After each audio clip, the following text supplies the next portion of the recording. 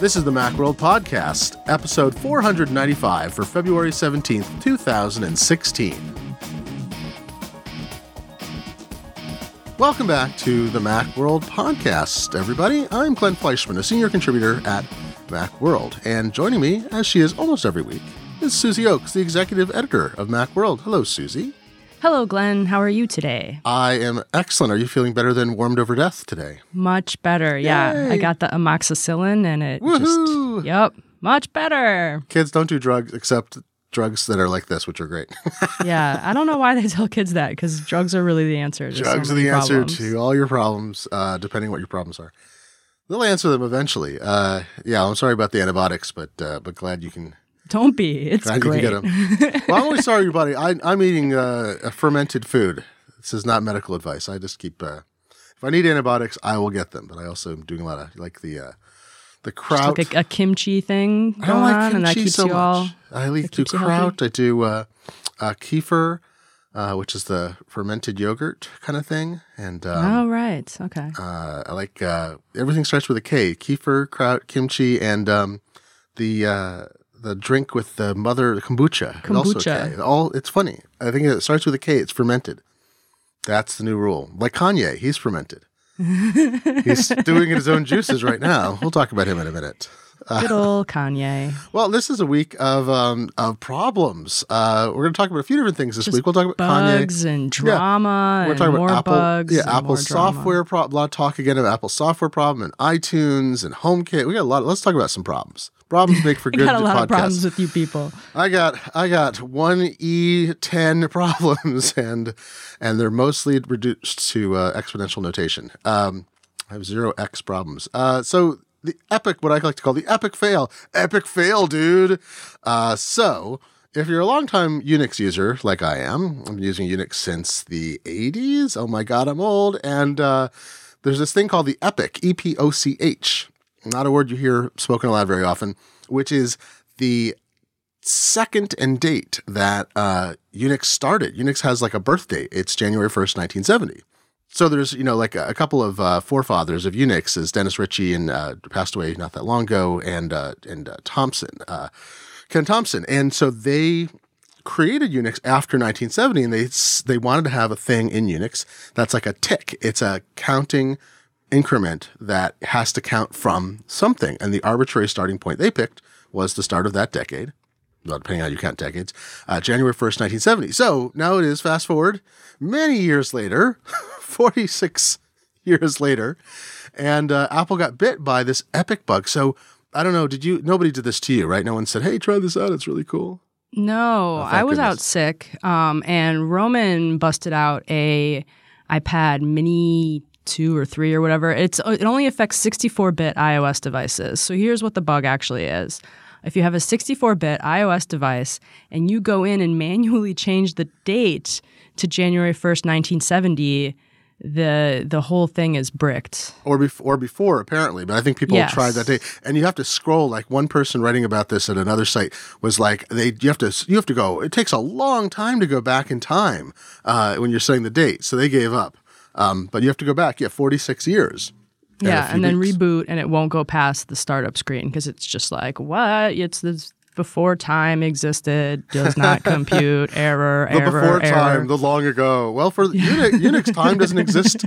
Time doesn't exist before that date. That's like you want to have a creation date. There we go. There were no iPhones back then, but there were plenty of bricks, and that's how you brick your thing. I haven't actually seen Roman since then because I've been working from home to try to spare everyone my disgusting germs.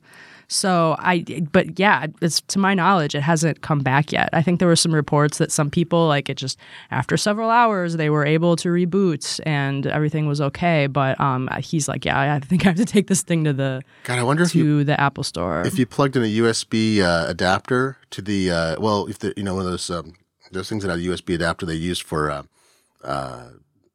doing different kinds of connections, you could plug a keyboard in, and some keyboards are recognized. I wonder if you could do that and do Control-C, and that was the easiest solution.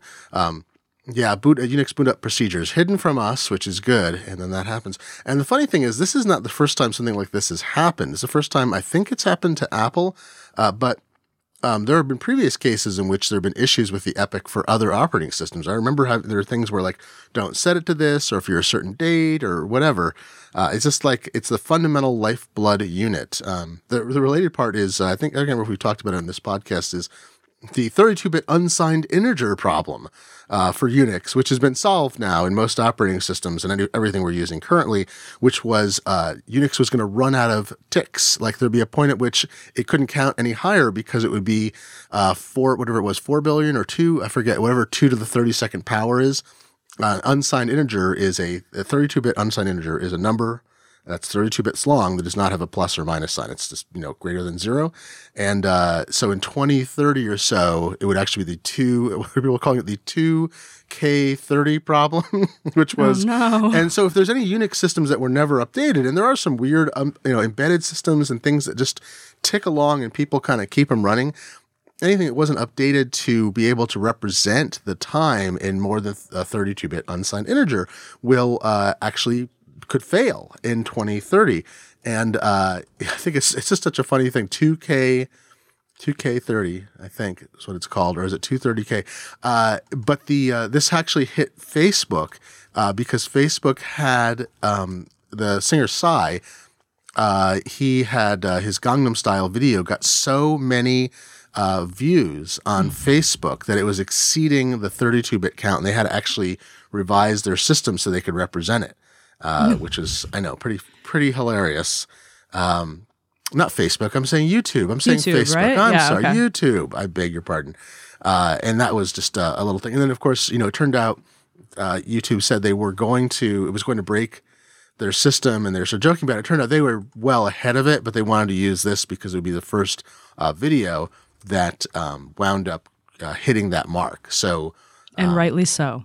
Yeah. So what was the number? It was 2. Yeah. So here we go. Yeah. 32 bits is 2,147,483,647 would be the if you're counting starting at 0, as we do in the computer world, and when it hit 648, blah, it would break. So there we go. Oh, in fact, I'm sorry. This was actually a signed integer, making it worse. So you can only represent half the numbers are below 0 and half above. So. There we go. So anyway, that's a little bit of Unix inside business, but so if you have a 64-bit iOS device, don't set it to January 1st, 1970 or earlier. Just don't do that. Don't listen to your friends. If you do it, that'll break, and Apple is going to fix this. This is like prank week. It's like, hey, open this file. And it's like crashes Safari. Hey, it's really cool. Apple will show this retro thing if you set it to January 1st, 1970. No, don't do it. Your friends are terrible.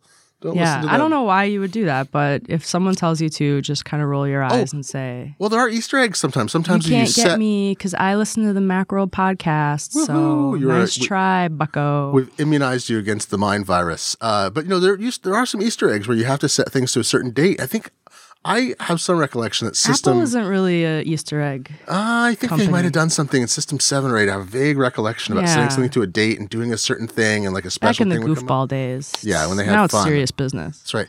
Speaking of serious business, Adobe has this great idea. Install an update to their software, and it's going to delete the items in the alphabetically or Unix alphabetically first folder on your Mac. Like, how? I mean, did they fix that? They have to have fixed that already. They have not fixed it. They have stopped releasing. They have stopped distributing. Yes, they told. They're just not giving anyone updates. Right. They told Ars Technica they're stopping the distribution of the update until the issue has been resolved. So as of this morning, it's unknown. And the reason this got discovered, it looks like Andy Baio, who is a fellow in Portland who I know quite well, does the XOXO conference and was behind. A lot of really interesting. He's involved in a lot of the interesting things. He coined the word supercut. A lot of interesting things on the internet happened, or because of Andy Baio. And anyway, so Andy discovered that his Backblaze was failing, and it's because Backblaze often is the first hidden alphabetical folder on your drive if you're using it. It's .bzvol is the folder name. It doesn't matter if it's hidden or not, but it's alphabetically because periods are listed first in Unix directories. So the solution for this, by the way, is just make a fake, and Roman Loyal has a story up about this.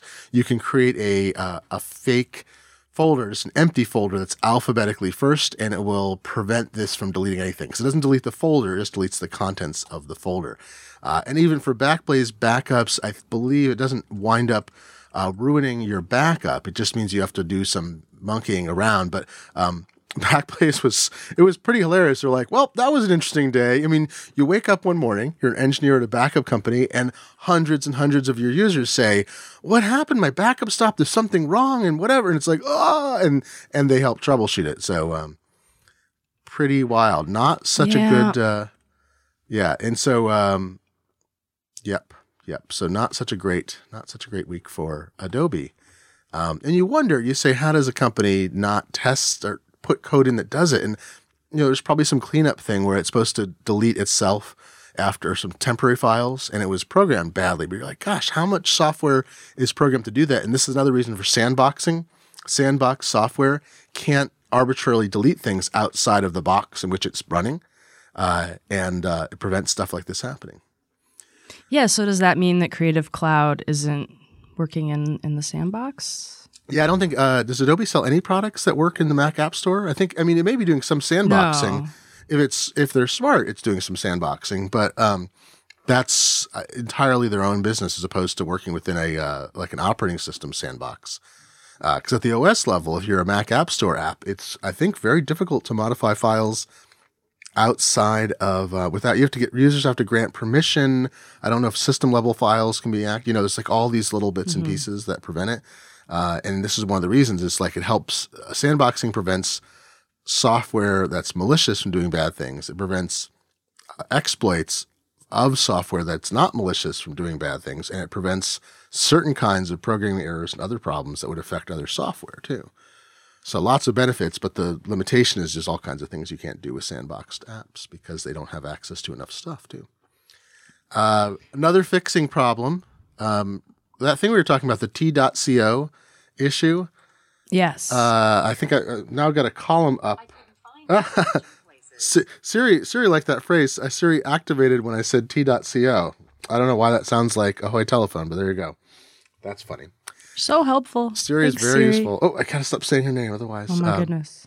So, but the T.co problem was it's the Twitter link issue with Safari, which I'd found stories going back years where people are having this issue. They click a link in a Twitter app or inside, I think, twitter.com, and it uses a redirect that Twitter has set up. So all URLs in Twitter are rewritten to be T.co redirections to the final URL so they can track engagement, like how many people clicked the link.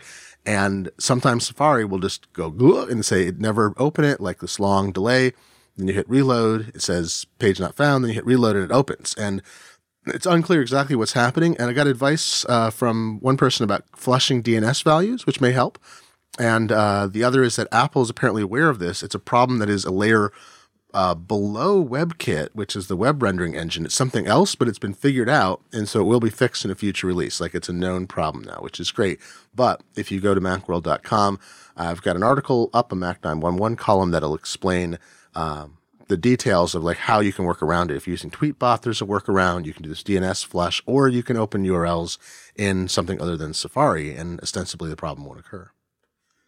Awesome. Yeah, I haven't run into that yet, but that sounds like it would be really annoying because, links on Twitter, that's where I get most of my links. Yep. And I think we already talked about Error 53 last week, so we won't bring that up again, but no news there.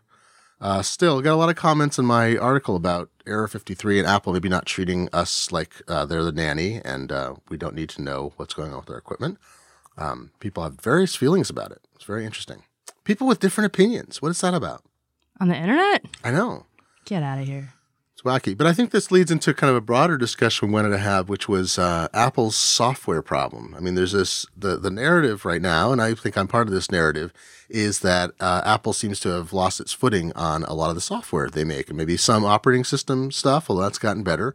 But services, certainly, iCloud issues, Photos, iTunes, a lot of basic software use, just some general interaction problems. And I think there's a counter narrative forming too. And so, Susie, I didn't have a chance to listen to John Gruber's talk show episode with Eddie Q and Craig Federighi. Now, you listened to it and wrote kind of a rundown for those who don't have the time for Macworld because they said some interesting things. I mean, so what's their take on this issue about people complaining about, software not meeting our requirements? It was a pretty interesting discussion. I was left feeling a little disappointed in, they seemed like they were trying to minimize it a little bit. But then, I mean, if I, get realistic and think like, what were they supposed to say? Like, I doubt that they would, come on and be like, yeah, you're right, our software is awful, so they're, they have to stick up for their dog food. And they talked a lot about like what they do. I mean, they really do. Like they said that they run every single daily build. They're updating like multiple machines a day, and because they want to see all these features that they hear about in meetings. They want to help test things. They want to file radar. They want to they want the software to be as good as possible. Like these are the software executives that he had on there. But I mean, when he tried to get at first, they talk generally, and they get all like those diagnostics that you agree or don't agree to send them automatically. So when things crash and whatever, they get a lot of data and they have analytics. So when they say like, okay, there's a perception right now that the software isn't that good, they can actually look and say like, the data says the software is good. So that felt a little, that's not a fun thing to hear as a user of the software and be like, oh, they don't think it's a problem because the data shows that, this version of iTunes crashes less than the version before it. So I don't know, like that's not super satisfying, but is also like a totally logical answer that you would expect them to give. And then then John asked, more about iTunes, like specifically, since that was one of the main complaints in Walt Mossberg's piece, which was, how they touched off the discussion. And they, Eddie kind of talked about how like where iTunes came from and how like, it used to be all the music was on your machine and now it's all in the cloud. And he just kind of like was describing iTunes without really, getting to the heart of the argument, which is, that it's too bloated, the beach ball and how it was messing up people's libraries when people tried to combine, their collections into iCloud Music Library. Maybe they had iTunes Match, maybe they don't, Apple Music, just the way all the pieces fit together. I mean, I think it's partly an education thing. And they did say that, as they're building Apple Music, which is now up to 11 million people, they said that they've run into like people, a lot of, maybe not so much in America, but around the world, like people just don't even get the concept of streaming. And that was also sort of annoying to hear because I was like, come on, you guys, you didn't invent streaming. Like Spotify is in a ton of countries. There's Deezer. There's all these other products. But yeah, like they just seem to sort of think that it's okay. And if the software is working well for most people, I mean, and another thing they pointed to was that people upgrade a lot faster now. They said, when they put out 10.6.0, Snow Leopard, nobody jumped on it right away. And they, people used to wait, and now people jump on them right away. So it's not even that there's more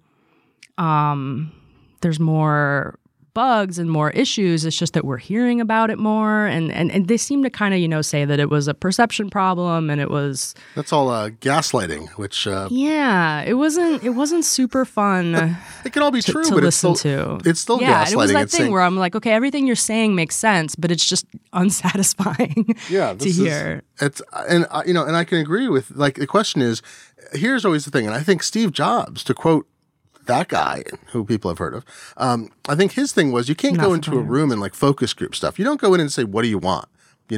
That's when you get a Homer Simpson car when you do that. And we've seen, we've certainly seen some manufacturers. That was a cool car. Yeah, it's a great car.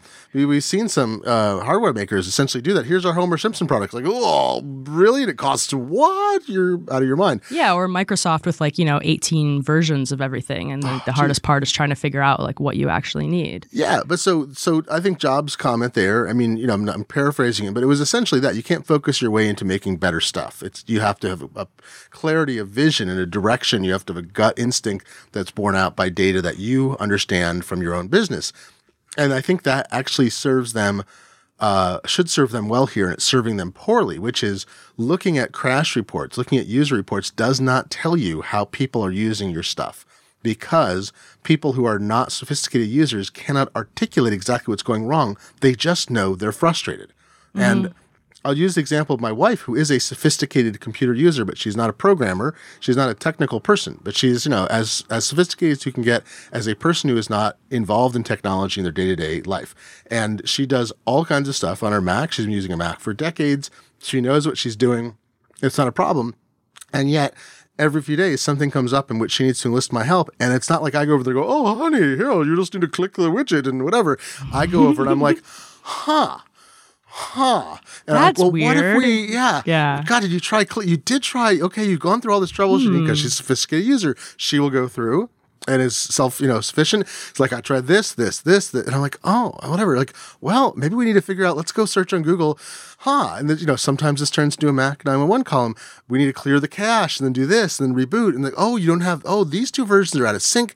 Like, this is the experience people have. And my wife is not going to file a bug report with Apple about it. She's not going to file a they're radar. not getting crash reports from me for iTunes anymore because I'm not using iTunes. Yeah, I avoided it whenever possible. So they could be like, wow, like crashes are really going down. But they can see usage too. So yeah, and I'm not saying, do sentiment analysis and get people's feels about, iTunes. More like I think you need to be able to talk to a swath of users of different experience. And, I'm privileged in getting the incoming email stream of Mac 911. So we get a few hundred questions a month. I can only answer a fraction of them, sadly, but a lot of them tend to group around certain things like, how do I deal with albums in photos? That kind of question, I think, goes to the heart of what I believe Craig Federighi, I think it was, who had said, I saw some quotes about this where, switching from iPhoto to Photos was necessary for Apple and for us as users. It is better software. It's not where it needs to be yet, but it's much better than the 1.0 release, which was kind of crummy. We had to wait for El Capitan to get a 1.1, and now it's at like 1.6, and most of the problems have fallen away.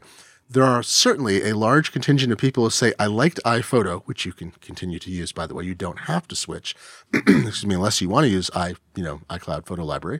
But so a number of people say, I like iPhoto. I don't like Photos. I don't like this. I don't like that. That is a condition of change, right? When you hear people say that, they're resisting change, and it's totally reasonable, right? They like the old version.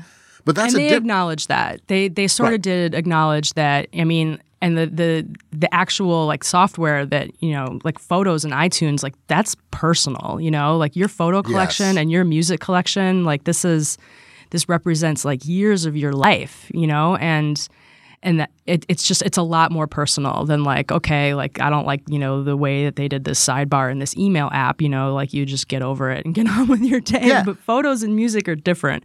And they didn't really rule out, like they talked about how they thought Photos was a better product, but they, sympathize with people who liked iPhoto. And like you said, you can keep using iPhoto. I'm pretty sure that that's a lot harder to do with iTunes. I think they've kind of bundled iTunes in with the OS updates. Yeah. My dad went up with this really interesting. Hard to go back, if not impossible. My dad went up with an interesting situation where his phone, he kept updating his phone and not his Mac. So he's using Snow Leopard because he has some old software, and he does website design and other stuff. He's a sophisticated computer user. But he did not like what he was hearing past Snow Leopard. So he's like, I got an old computer. I'm not updating it. I'm just going to keep it here because all of my older software works. And he knew, in fact, some of it would break if he went to Lion. So it's sort of hilarious. I don't have to support my dad, but it's like, I've got an example of this kind of user. He's not intransigent. He literally has no reason to update. But I think he continued to update iTunes. I think you can run the newer version under Snow Leopard. I forget the deal, but he wound up with iTunes that is too new or too old to work with his phone. His iOS 9 whatever phone will no longer sync. And that means he has to go to iCloud entirely, and it just changes the whole equation. He may now jump all the way to Mavericks. He's got a system that can actually support it, and was asking my advice about upgrading now because he's finally ready to get rid of some of that older software. But see, this situation, like the personal feeling, I get that. Like some people just like iPhoto, they don't like the transition, they don't like the missing features in Photos. However, I feel like they were conflating that, and I feel like this seems to be the general attitude between fundamental problems in Photos that weren't fixed. Like people didn't object to Photos 1.0 because it wasn't iPhoto. I mean, some people did, obviously, right? But you didn't have to immediately switch. I objected to it even though the performance was better because it was buggy and it was missing features that people used all the time, that I used all the time. some of those are now back. We're almost back to a feature parity for things that seem useful.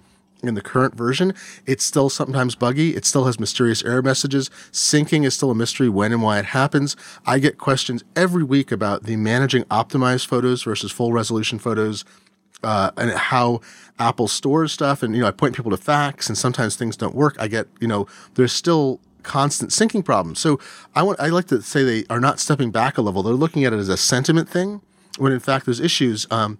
So over a year ago, I wrote this post that I didn't expect to get any attention at all. It's on my personal blog about all the problems that I had seen that other people had compiled about iOS, Yosemite and iOS 8 and iCloud that were happening consistently for a lot of people, and sometimes one-off stuff. But this long list, I wound up getting like 150,000 page views on it, over 400 comments, and people going, yes, this is my problem, like all the things you're saying.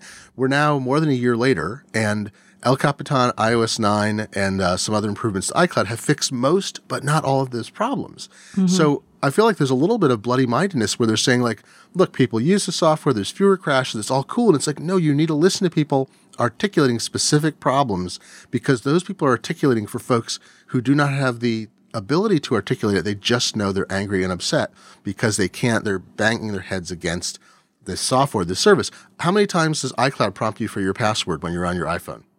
A lot. Too many. Happens happening less to me, which is great. But it does iCloud services on my I have two Macs. OS 10 seems to, like, every few days, like, go, hey, we don't have something's wrong with iCloud. I'm like, I'm looking at the status, it's fine. Like, so there's some kind of state issue. But as previously established, I have gigabit broadband. So hey. Probably not a performance thing. We're back. I think last episode you didn't mention it. I don't think so. But so I don't know. I just feel like it's not like Apple should go and like walk among the common people. But I also feel like I'm hearing from what I read of what they said in your description, other people's descriptions, I'm hearing this hermetic attitude that they don't understand that this isn't just, Walt Mossberg, Marco Arment, John Gruber, Jim Dalrymple. Wait, I'm listing off like all of these people. These are not, Walt Mossberg, I wouldn't call like a dyed-in-the-wool Apple guy. Like some of these other folks, John Gruber likes the products. He writes about it. He's often critical about Apple.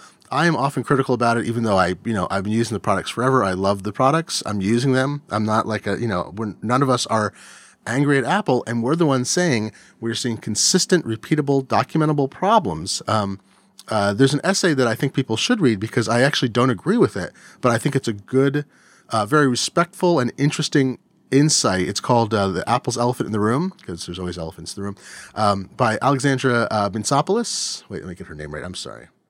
No, that was right. Let me say they'll fix that. I hate to get someone's name wrong. I got it right. All right. So this essay that I think everyone should read, it's called Apple's Elephant in the Room. It's by Alexandra Mitsopoulos. John Gruber had linked to it, which is how I found it. And it's a counter-narrative argument. I disagree with it, but I also think it's good to read because I think it may more accurately represent how Apple is thinking about things, even though this person is not an Apple person. It's that, in fact, we are paying too much attention as in part of an insular community of people who spend so much time working with Apple products that we are seeing too much, that we are actually having a holistic impression of problems that have been solved or that aren't as bad as we say. And so, it's like there's a massive disconnect between enthusiasts and Apple's broader customer base and their perception of Apple software quality.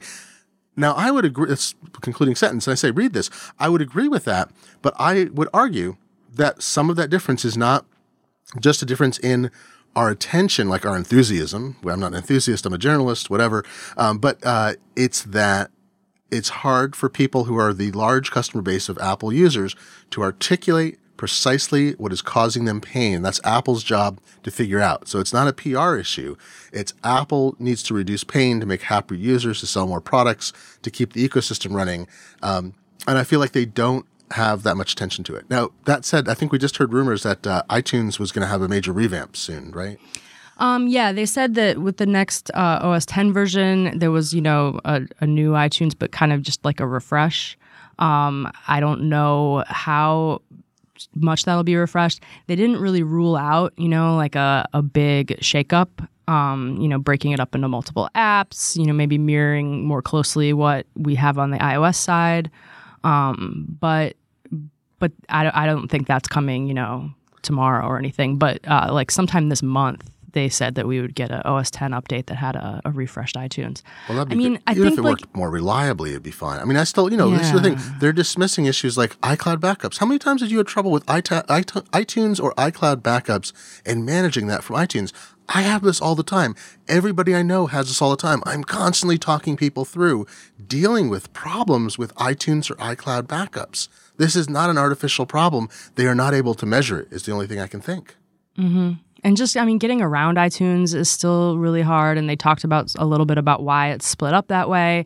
And it is, there's a lot of pieces, and it's also a store, like it's not just like a way to collect your music. It's a major store. So it would be, when your favorite store is renovating while you're trying to shop, like it's kind of annoying. Yeah. So it would be a big problem to fix, but I really hate iTunes. So I hope that they can do something. But it's the same problem with Photos, is that they made all these buttons just look like text, and you can't tell what's a button and what's just writing, and you feel like you're a treasure hunter having to click around. And whatever they do, if they did revamp it, it would be... It's tough because you can't, if it comes along with an OS 10 update and you can't, let it kind of mature a little bit, you're stuck with this .0 software. And lately their track record for .0 has been kind of crappy. Like tvOS felt like a beta. Yep. watchOS 1 felt like a beta. And yeah, so if they redid iTunes, I wouldn't want to upgrade right away. I would want to go back to the wait and see kind of model. But, you don't always get that control. Well, and I'd say they're also ignoring things like the persistent Apple ID problem, which affects people in iTunes and affects you with iCloud and other things. I get email all the time to Mac 911 about people with multiple Apple IDs trying to figure out how to normalize it. The fact that in 2016, a company like Apple cannot let you merge accounts or cope in any way with account issues that are anything beyond the basic stuff. They're like, the answer is to abandon the accounts and all your purchases ostensibly. Yeah. The fact that they cannot deal with what they created a system in which they have, I'm sure, millions of people who have purchased items on multiple accounts. And that's not and so there's a lot of money people have invested and also configuration. I'm constantly dealing with the fact that I have 2 active accounts that serve different purposes and keeping track of them. I would abandon that in a second and merge it, but I cannot. And, so tell me why that's unachievable when, retail stores and other, it's a database problem, right? Or it's a system problem. Is it a licensing issue? Well, there can work with all the companies to figure out how to transfer licensing. Like, that's not our problem as consumers. Our problem is that we don't have unification and they make it hard. So it's just, I feel like, they're trying to put something onto us that is not really our issue. And, I don't know. It's frustrating. So I feel like that frustration, because they're selling so many units. Now that we're seeing stalling sales, like Apple may have reached the peak of the kind of growth it had. We'll see more growth, obviously, but maybe not at the same rate. They need to just keep shoveling hardware at us so we don't look at the software. So we're all just like, but look at these toys. They're like, how about a new iPhone mid-cycle? Yeah, exactly. Shiny things. Yeah, and it's like, well, how about making the experience better so that a new user comes along and feels good about it? How about making the experience better for people like us who have spent huge amounts of money over the years, making it better for us so that we're not feeling as frustrated? But, frustration maybe doesn't reduce sales. Yeah. So if you're really frustrated, this podcast episode might frustrate you more. Yeah. I found myself very frustrated the whole time I was listening to it. Well, I should probably listen to it. I haven't had a chance to. I'm doing so much podcasting. I don't trying to listen to podcasts. Isn't that There's irony? a lot of podcasts out there. Holy cow! There's some good ones. We should get some. We'll get some other podcasters. My girlfriends and I podcasts. are about to start one. Oh, that's great. Yeah, because we think there needs to be one more. Just one more. Well, a podcast that aren't all people like me would probably be a good idea. This podcast isn't just people like me; it's people like you too. But there tends to be what we might call a uniformity in technology podcasts, which fortunately is breaking over time. I'm a big fan of over on Relay FM, the Rocket podcast. It is 3 friends of mine who host that, who are not people like me. And I think that's a good one.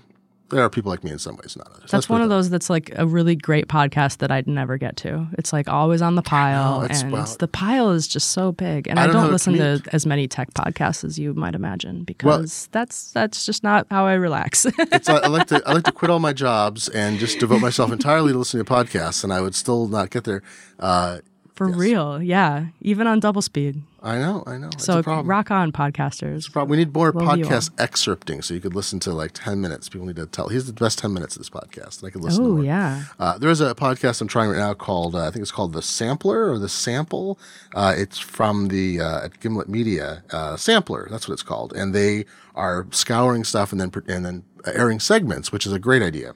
I'd like That's to be a able to really listen good idea. to more different things. It's just not check enough that out. time. So speaking of somebody else having Moving right problems, along to keep our podcast interesting. this is all about this is our problem episode with some good stuff too. So Kanye's got some problems. he's got some problem. Man, that guy, how did he get 99 $53 million? problems. He's $53 million in personal debt. This title cost more than we thought to get up and running. Title's not even Kanye's thing. It's Jay-Z's thing. Oh, that's right. So why is he? I don't know. You're like Somebody broke it down, and it's like, oh, he had a couple fashion launches. I think it's mostly the clothing. I didn't read the article, the breaking it down. I just think it's or maybe it's one line of business he's down. He's got $53 million. I mean, it's an investment. I don't know. It's interesting to and think that's of if someone. You believe like his crazy stream of consciousness tweets. I just unfollowed him. Actually, I tend not to. I know we have a story up that looks at him trying to get Mark Zuckerberg and Larry Page via Twitter to invest in him, which is fascinating. Like Mark Zuckerberg, call me tomorrow. I need $1 billion investment, and then he posted this this sort of flow chart of all the different industries that he wanted to conquer, and it was quite insane. He's a smart guy. He does interesting stuff, but his approach to the world is not consonant with most people's desire to interact with him, I think. But it does intersect with our worlds a little bit because he also put out his album on Tidal, and then just yesterday, I think, tweeted that it will never, ever, ever, ever, ever be on Apple. Right. He only wants it to be on Tidal. So I don't even know if he's going to sell it on iTunes. Like at first he said it would stream for a week and then he'd sell it. So everyone's just like pirating it now because like the only place to get it, I guess, is Tidal. And then Tidal was going to try to sell it because they also sell music. Like you can do streaming, but you can also, buy copies of things that you like. I love streaming and I still buy copies of things that I really, really like. So I understand that. But then I guess they were taking money for people and he like delayed the selling. So that kind of ran into a problem where a bunch of people had paid for it and weren't allowed to download it yet. And they were like, what the heck? So yeah, Tidal's having some growing pains, but they're racking up the exclusives. I mean, Rihanna had her album exclusively there, and Beyonce's Formation, which is amazing, is exclusively on Tidal right now. And then the new Kanye. So well, they're sort of realizing what they were trying to do, I think. I mean, we still think it's probably overpriced for what they're doing, but the idea that this is where artists are going to bring their stuff and there's a reason to be on it if you want to be on the cutting edge of music, then this is the service. And they're there's a $10 tier. But what don't you get at $10? Isn't there a There's a higher quality tier if you want to spend more, but I think you can just get it all for $10 like the other ones. It's interesting. So here we are. So it's 2016. I keep reminding people, in case people have forgotten the year, it's 2016. It's 2016. Glenn has fiber. Kanye's on Tidal. Go. It's the future. Here's the thing. I saw someone, I think, tweet this yesterday. Who said, great. It's 20 year. Oh no, I think it was Farhad Manjoo. I forget. Someone tweeted this thing and said, like 1996 or 2001. Very hard to like get music all in one place. Like 2010, really easy to get all music in one place. 2016, really hard to get all music in one place. Right? So we're cycling back to like this is over here, that is over here. Like you got to shop around kind of thing. Well, we talked about this with the TV services. Like, okay, so if you really wanted every original series and every programming that's available, you have to do Hulu and Netflix and Amazon, and not just Prime. Well, Amazon Prime would include all their original programming, but not necessarily all of the other stuff that's available. So you've got, and then you have to maybe Apple, because Apple's got this new. I'm not looking forward to like violent nudity show that Apple's producing apparently, but the Dr. Dre show. Dr. Dre is going to be interesting. Dr. Dre Fun Time Orgy Hour. Got some issues with Dr. Dre to begin with, but that just adds to it. But I'm like, so how many services? So like video side. Yeah, actually, the other day I'm like, all right, I want to watch The Expanse. I want to watch The Magicians. These are on Sci-Fi, SYFY. I'm like, or Sci-Fi, whatever they call it. I'm like, how do I watch this? Because I don't have cable. And people are like, oh, well, you can use the app. If you use the app, the app gives you free access. Well, it's not free access. It's you get 3 episodes for free, but then you can sign up, but you have to authenticate through your cable. And if you don't, and it's like, bleh, like, oh, you can go to iTunes. And like, in the end, I wound up buying The Expanse. So I wanted to watch it. I heard so many good things about it. I paid, $24, I think, for the entire season, which seems fair to me. I mean, it's like, I don't know, 10 hours of programming or something like that.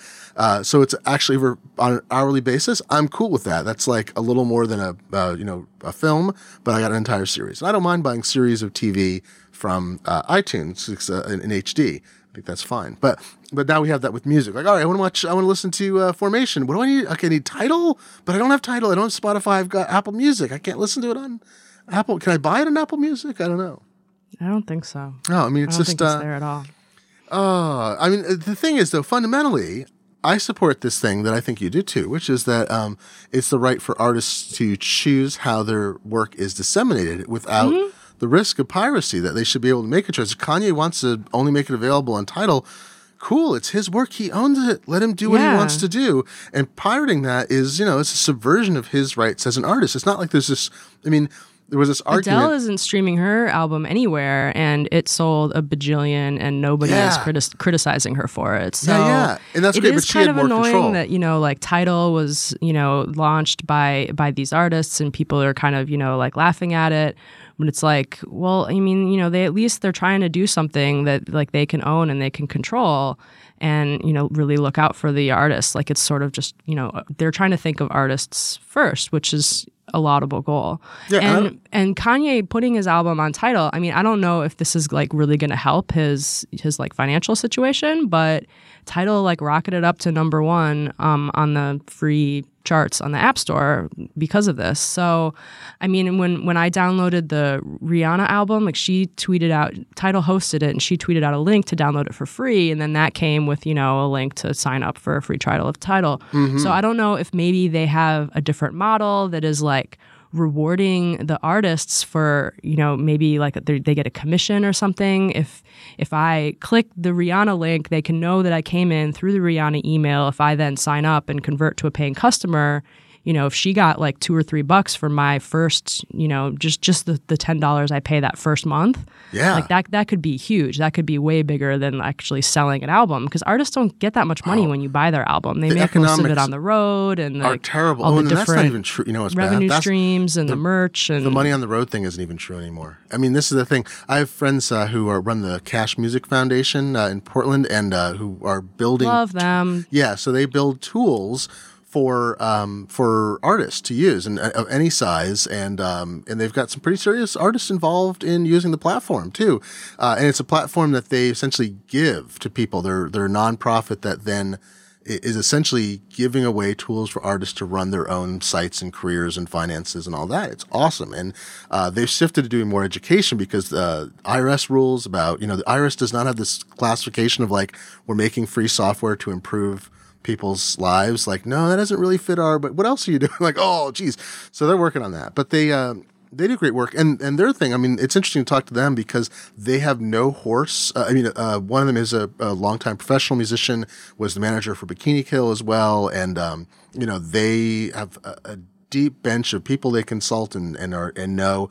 And they don't have a horse in the race of like how the finances play out for labels, let's say, although some of them have been involved with independent labels too. So when I'm like, all right, is this true? Like, can you not make money on the road? They're like, well, and some, Jack Conte, who's the founder of Patreon, is also, musician, and with Natalie Dawn in, I've forgotten their band name, but they do those great cover things. They got a lot of attention, became YouTube celebrities by doing incredible covers, like mostly a cappella with really interesting instrument choices.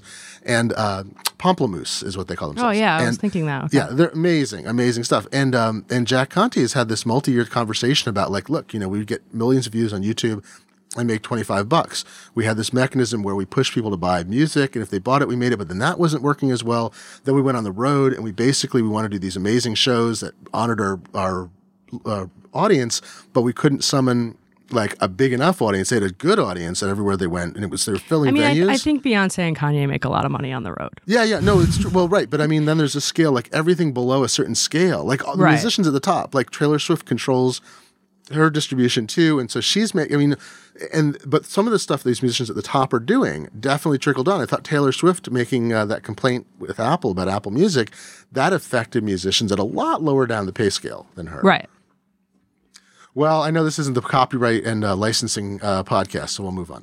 But where can we get our music? The whole title thing is pretty interesting right now. I wonder, if they'll have a bump and then they'll slide back down, because when Rihanna released her album, they had a bump in the app charts and then they slid right back down. So I mean, it could be like they could be back to number 100 on the charts by the time this podcast comes out, but they're trying. So I guess props to them, but Kanye needs to have better fundraising methods than just begging Mark Zuckerberg and Larry Page on Twitter to give him money. But he said it worked. He's like, all these people keep emailing me. I'm hearing from all these billionaires and venture capitalists. So he's hearing from all these people good who job, claim guys. I think that's claimed to be billionaires, venture capital. It's weird though, because he's Kanye I West. unfollowed him. I couldn't take it anymore. If Kanye West just if his people called like every rich person in the world, 90% of them would be like, oh my God, I got to meet Kanye West. They would meet with him. There was this funny thing that came up.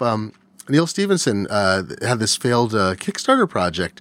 It raised a bunch of money, and then the thing has sputtered out. I'm not sure what happened, but it was to make a realistic weapon controller for video games. And they made this beautiful video. They raised a bunch of money, and they were trying to do the first phase and raise money at the same time, showing like, look, there's a ton of interest in this. They went out to raise money, and he said what happened at the end is they kept getting all these meetings, and they would meet, and everyone just wanted to meet him. They didn't actually want to have anything to do. So they wasted all this time meeting with VC and other parties who had no interest in investing. And he's like, so in the end, they had to shut the thing down. And I think they're open sourcing what they did or whatever. But I was like, Kanye, you could just call people and they'd be like, you don't have to go on Twitter. Just call them and say, hey, let's get together and we could talk. And I bet, you can get some investors that way. Oh, well. Hey, so something that does work, let's switch to something that does work. I've talked a lot on this podcast about the HD Home Run from Silicon Dust, which is a network-based, like Ethernet-based and Wi-Fi-based in one model, TV tuner for over-the-air broadcast and for with a cable card in one model where you can tune in some kinds of cable programming with the cable. And then they have a Apple TV app called Channels. Well, that's from a different party. This is the funny thing. Like HD Home Run is like making an ecosystem. So like, yes. Okay, Channels is different people, but it works with the hardware. Yeah, well, it's cool. This is kind of the value of universal plug and play. Is like HD Home Run pushes its stuff out via UPnP, so you can use VLC software, you can use third-party apps, and then Channels. I reviewed that recently for Macworld because they came out with a new version. It's been out for a couple months, and it's selling very well, apparently, which I find interesting because you have to have this hardware device to use Channels, but it lets you tune over-the-air programming and cable card programming from the HD Home Run that you have on your network or multiple to an Apple TV and get live TV, and I like it. The update added a buffer. So we've talked about this issue that you can't, as a developer, guarantee that you have permanent storage on a device, but you can get, I think it's like up to 2 gigabytes of temporary storage as available. So they're buffering like as much as 30 minutes of programming while you're watching. So you can turn something on, hit pause, walk away, come back, and then access that buffer. And so it's not a DVR because that's impossible on an Apple TV by itself. Yeah, there's nowhere to really record it, a whole show, and keep a menu of shows around. Like, it's not a TiVo, but you can pause and walk away, so that's really big. It's cool. I mean, if you're watching something long, like even like a basketball game or something, if you just pause that if you just fill up that buffer, by the time you like use it up, you're so far in. Like a 30-minute buffer can get you like 2 hours into something sometimes. Well, it's great too. Yeah, you're just going to skip all the commercials. It's so fun. Yeah, you skip the commercials and then you watch, the other stuff in real time, and like so you're only using up each commercial break as it goes, and it's great. I love it. Yeah, we watched. That's the thing I miss the most about my TiVo. I haven't watched Super Bowl in years. My kids, who have no particular interest in sports, are like, "We want to watch it." I'm like, "Okay, let's watch." Hey, I got an easy way to tune it on our TV, and I was using the pause. Did it work? Yeah, it was great. I used the pause. So you were streaming it over the air? I was streaming it over the air because we got. That's awesome. I'm sure boring listeners have heard this before, but we were in a shadow of the TV towers. The TV towers are on a hill near us. We're at the bottom of the hill, so we're in like how you if you shine a light around a globe, and there's like the umbra and the penumbra, and the penumbra is that part. It's like the umbra is the direct shadow, and the penumbra is like the shadow around it. So you're getting some light, but it's not full light. So we're in like the penumbra. It's great. The penumbra of the TV tower hill. It's a new book coming out soon. And anyway, so we wound Antenna up, no work good. that's right. Antenna no work. We have a lot of reflection though. So I couldn't use an antenna inside the house. I found a guy who's like a retired TV like a local telecom worker, and he just does consulting now, and he'll do in-house stuff and whatever. I'm like, can you put an antenna on my roof? He's like, yeah. So he stuck one way up there, plugged this into HD Home Run, and I have networked access. So anyway, so we have 30 or 40 channels. Most of them are like evangelical, proselytizing in other languages than ones I speak. Yep. But we get all the main channels, which is great. So I get multiple PBS and Fox and all the rest. So we did watch the Super Bowl. And then I've also, X-Files, was able to, I used a DVR software to record it, but I was able to use the channel software for that. And then I was actually up late on Saturday night, and I watched Saturday Night Live. It was the weirdest thing. I watched some of it live. I didn't even know how to cope with that. That's crazy. But it I was haven't great. seen it live in years. I know. So I'm streaming it. I mean, I'm watching it live, but then I'm like, oh, I need to go get some food, or it's the commercial. So I pause it, walk away, and it's nice. It's weird to have the buffer. It makes it so much more useful. And the software is selling for, I think it's $25, which ain't cheap. But if you want this experience, the Apple TV app is $25. yeah, the Channels app, which I respect wow. the fact they're doing it, because there's a finite, you have to have the hardware. So someone's already spent like $80 to $130 on this HD Home Run. This is an extension of that, and it bypasses needing cable TV if you're just using over the air for this experience. So the thing if it works. Yeah, the thing that's happening is right now iTV, that's EYE-TV from Elgato, it used to support HD Home Run. What I didn't know is I bought the last version of the Silicon Dust hardware that Elgato supports. So in fact, you cannot, I've been saying you could use iTV with HD Home Run. You can't. So right now there's no DVR software that supports it. But interestingly, Silicon Dust is in the middle of, I think they're in alpha stage of testing DVR software that does not exist right now in this form. There's some third parties and open source projects that like I think it's Myth TV, that let you turn your computer into a DVR.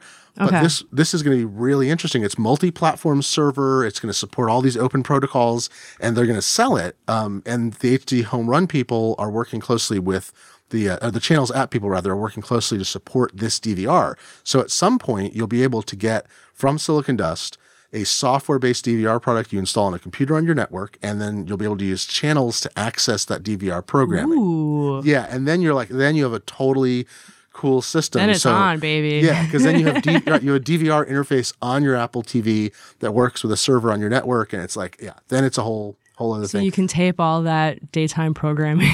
Exactly. There's so much. You know what's funny though is now that I have OTA access and I have Good Tuner and I've got DVR software, I am stunned by what's running. Like there's so much stuff that runs at weird hours if you're interested in that programming, and a lot of it isn't easily accessible unless you have cable TV, because it's reruns of old things, or they're showing like old Doctor Who's, which I don't even know. And I could get those, but they're not on every service. You have to buy them, or some of them don't exist. So OTA is still a very interesting over-the-air programming, still a very interesting thing. Well, I'm interested in it just for big events. So you use that to do the Super Bowl, and the Super Bowl was like streaming everywhere this year. And so, I mean, we had Jared write about it because he's the cord cutting guy, and he was like, okay, like it's going to be streaming, cord cutters, you don't need a cable login, like finally what we've been asking for. But, don't really get your hopes up. And if you're having a party, you probably don't want to rely on this as like your way to watch the Super Bowl. So I wasn't having a party. My family went to a party. I was still feeling like sick enough to not want to go. Like I was okay, but I was like, I don't want to wrap myself in a blanket and lie down on someone else's couch. Like that feels a little gauche. So I stayed home and I was going to stream it by myself. So it was supposedly in the CBS app for Apple TV. I downloaded that. That app wouldn't even launch. It was just way overloaded. I couldn't really get it working well in my app for iPad, so I just eventually ran it in my browser, and then I hooked that right into the TV. Like I wired it to the TV so I wouldn't have to like stream it once from the internet and then stream it again over AirPlay. Painful. Yeah, it was kind of caveman days, but it worked. It was fine. And then I heard the Grammy stream kind of crapped out too. That was also CBS. So I don't know if it's just CBS, like they can't get their live stuff done. Our third-party like IP authenticator service like misidentified some people's machines suddenly as if they were outside the U.S. or something like that. And So I'm that's why glad they we have crapped these out. over-the-air options that still work with, our streaming boxes. In America, we paid for that public airwaves. People forget the public airwaves. We have a right. This is an ownership thing, and we're getting free programming because those companies are using something that's a public good. Ha! Yeah. So watching the Super Bowl is your right as an American, and I'm glad Exactly. that there's a way to get it on the device I want to watch it on, which is my Apple TV, without having to rely on these crappy live streams. Can't spell Super Bowl without US. It's true. A couple other things Without before we USB. USB. Oh my God. USB. I did not watch the Superb Owl this year, but it seemed like a good idea. It was okay. It was good. I like owls. It was all right. I've Owls seen apparently better. do not like being in captivity, so they're actually very unhappy when you see them when people are messing around with them. But a couple more items before we finish up here. iPhone SE and iPad Air 3. The rumor is, from reputable sources reliable sources, I should say, is that it's coming March 18th, and that there aren't going to be pre-orders. Apparently, they're just going to be hit the stores. Yeah.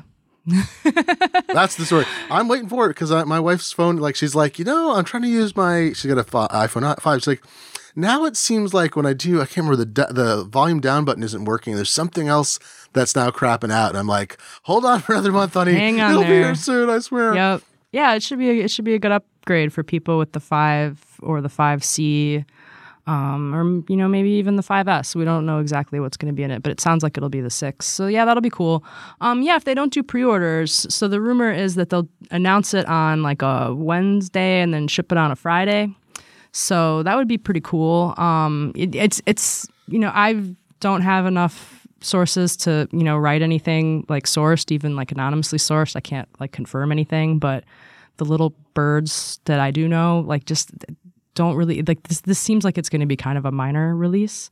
So like Interesting. iPad Air 3 is cool because we didn't get it when we should have. It's kind of feels a little delayed. But the 5SE, not a big release? Because I would think they're going to sell many, many millions, so they don't want to. I mean, I thought the 5C would be like a hot ticket, and it really wasn't. So Well, maybe I just don't know what I'm talking about. The 5C, I think, sold well. happened I just before. don't think it didn't. I mean, remember the 5C narrative was Apple's going to introduce a cheap phone they're going to sell in China. And that was a narrative that wasn't true, right? I don't know if Apple seeded that rumor or how it came out. When it shipped, it's like, oh, this is a cheaper manufacturing version for Apple that they're charging the same premium price for, right? They dropped it down a tier, but it wasn't a cheap phone. And I think it reset. I don't think analysts and a lot of writers caught up with that still. I still see references that say the 5C was a failure. I'm like, the 5C sold tens of millions of units. I think it just became a reliable entry-level Well, they don't really phone. break it out, so I mean, Yeah. I don't really know. Well, but I mean, right, from reports, though, the way that people look The at analysts the can mix, guess by talking to the phone companies and stuff. yeah, and there was a mix. You could see you could see how Apple, how it refreshed it, what was available in stores, inventory. Like the expectation is, it wasn't a failure. It just became the entry level phone and did perfectly fine, and was a much better entry level phone than the 4S was by far. I think the 5C was much better than the 4S, and so.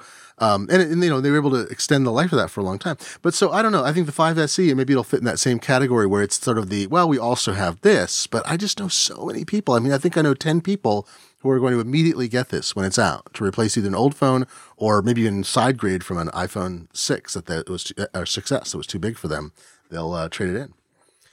Okay, one last item. Just want to mention this because people should go to macworld.com, as they should always, and read about HomeKit. We had kind of two interesting HomeKit articles. One was Dan Morin writing about how his house is not yet smart and he's not really looking forward to being too smart, which I understand. I have a dumb house too.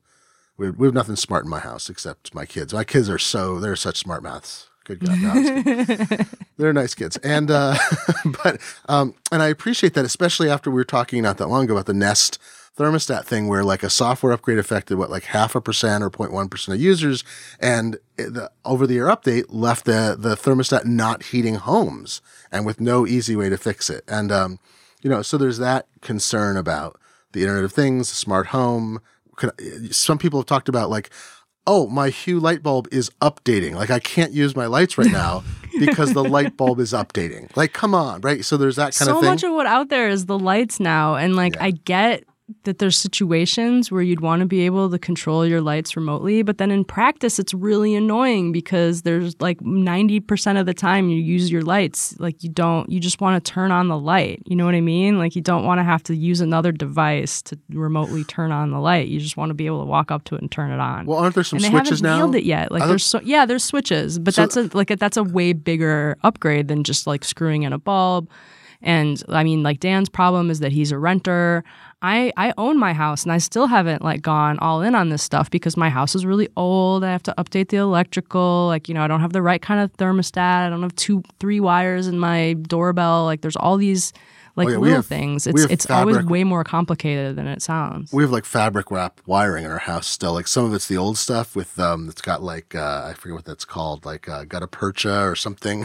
It's like 19. I mean, some of the house has original wiring. Now the owners before me a few decades ago replaced some of the stuff with modern Romex, but not all of it. We had some work done, had things replaced, but there are still places in the house. I used to look down at these like managed systems where you get someone to come in and like install it all for you. I used to think that was overkill, but now I'm like, well, at least, they would know what I have to do because now it feels like I don't even really know like what step one is. Yeah, this is kind of like, I mean, I think the smart home is kind of at some level, there's certain things you can retrofit relatively easily, like thermostats generally, but not always. Some of them are missing a wire that you need, and they're like, oh, you have to feed a wire down. Yeah, you have to have 3 wires. If you only have 2 wires, it's a problem. So some cases that'll work. In some cases, there's smart lighting's going to work. Like a lot of things will just work retrofitted as one component. Like a thermostat can be a huge improvement, and there's that issue about that Nest has discovered, and now the major makers are starting to pick it up on, which is the inaccuracy of thermostats. Like, I would love to have like several super cheap thermostats with like 2-year batteries in my house that actually helped balance the temperature more. We don't have zones, so it doesn't matter that much, but it would give me a better sense of like where I need to insulate or whatever. But if I had to spend, $100 per thermostat or thermometer, I'm not going to do it. But like, I like the idea of having lots of super cheap long-lived battery things that you stick all over the place that help you have more efficiency. So you're using less power. It's just where you want. It's all targeted. When you go away, you go on vacation or you're gone for the day, it runs a pattern both on heat and light and alarms and other things so that the house looks occupied. Like all these things would be great, right? And it's not there yet. But we did run a review of the Elgato. Speaking of Elgato, has the Eve connected system that has a bunch of components, and our reviewer had pretty good things to say about some of them. Didn't like one of them very much, but and had some setup irritation. But we're starting to see what HomeKit can do, especially with the integrated system, and I dig that. So we'll talk more about that in the future as HomeKit is starting to become more real with more products shipping. Yeah, I still think it has a lot of potential. I mean, they need to add a few more things to the protocol, and then more companies need to ship like really final polished devices. But the stuff out there so far, like it's pretty good, and it's cool how you can use different apps. Like you don't have to use the app that the manufacturer of the device provides. You could use a different app because it's HomeKit, so it all kind of bridges across. Like your health data will travel from one HealthKit app to another. So it's got some good stuff about it. Yeah. Well, we should maybe do a whole HomeKit episode soon where we really break it down. To find some other folks who are using HomeKit actively, maybe, and we'll. It's weird because there's so many smart home, protocols now and different systems, and they all work with iPhone. So it's like you could, hold out and just, build a HomeKit system one device at a time, which is kind of what I'm doing. But, there's so many good products right now that don't use HomeKit. So there's not really like a super compelling selling point for I'm only going to use HomeKit because everything works with the iPhone. It all does. Yeah, that's the thing, is the iPhone is your hub as opposed to HomeKit being your hub, right? I mean, that's interesting. Then you want everything to interact among itself on the phone. Yeah, but then you don't get, it's HomeKits will be better because of, the OS integration and the Siri integration and that stuff. But I mean, right now, the devices, if you were just only choosing based on, what devices are, the most reliable and have the best reputation, have been in the market the longest, not so many of those are HomeKit devices just yet, but we're getting there. Well, we have dumb homes, and I'm proud of my dumb home. I love my dumb home. I love my dumb home. Stupid babies need the most attention. I love it so much.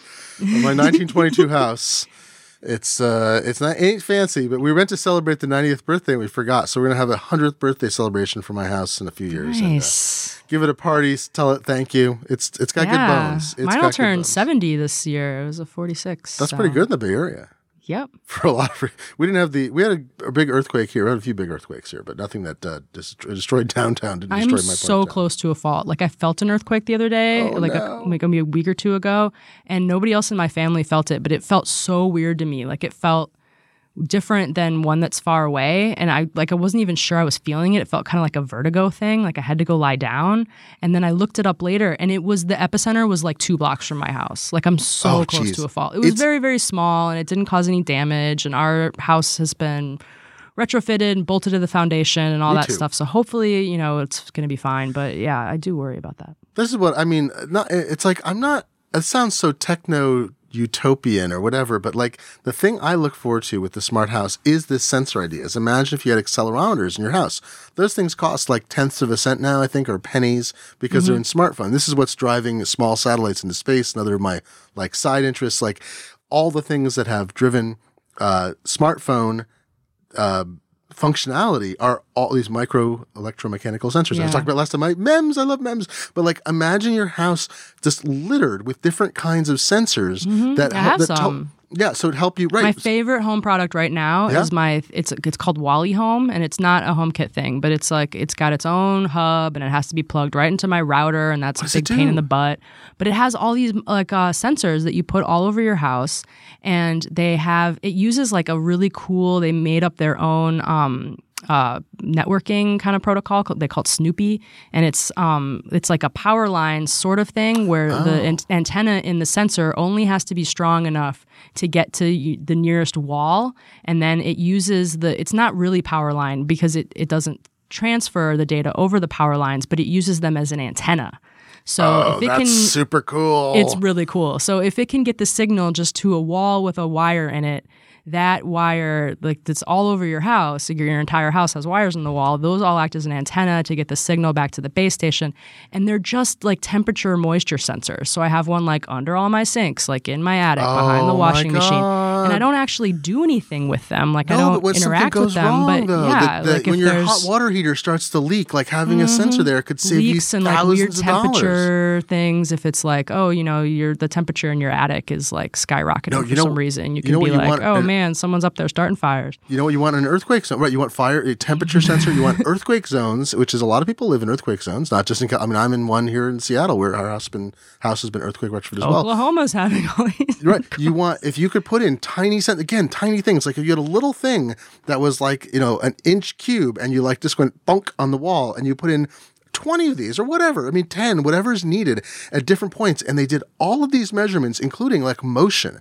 So when one part of your house is moving, like part of my house started sinking, I had to do a very expensive repair. Wouldn't it have been great when that started to happen to say, this is going down like 0.01 millimeter. You should start looking at this. Yeah, part of your house is moving more than this other part of your house. Like that's not good. Yeah, or there was an earthquake and now your house is off kilter, or whatever. Like there's all, like the temperature thing, heat, motion, there's all these things. And I think this is the future for me. I don't want like a bunch of light bulbs and a thermostat. I want an integration that is monitoring and doing all the things that save me money and improve my safety.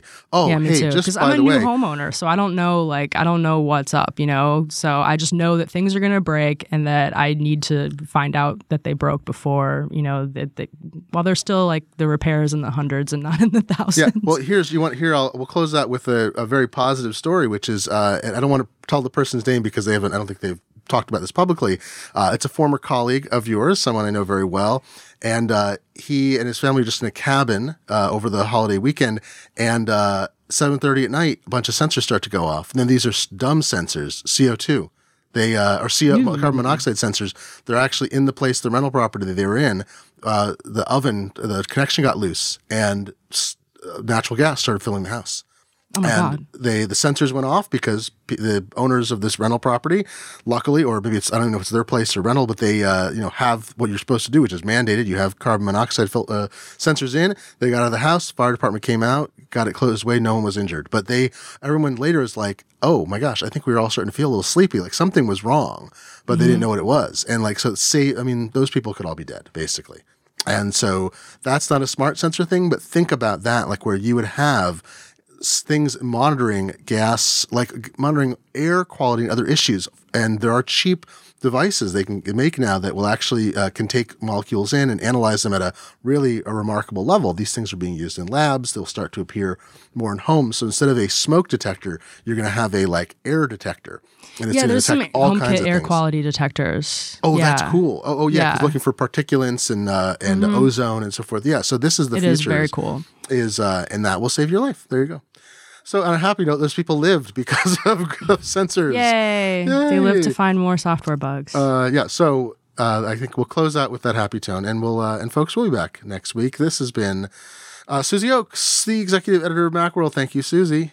Thank you, Glenn. And I have been and remain Glenn Fleischman, a senior contributor to Macworld. And this has been episode 495 of the Macworld podcast for February 17th, 2016. You can reach us, via email at podcast@macworld.com. Find us on the Twitter at Glenn F with 2 N's or SFSooz. That's SFSOOZ, like Z. Or leave comments at macworld.com on this podcast post. We do read your comments. We listen to you for what you'd like to hear about. We've gotten some nice comments lately. Yeah, it's been great. Thank you, nice people. Twitter You're so nice. Thank you, people on Twitter. If you're still listening, I appreciate that. And so we'll be back next week, and thank you for listening.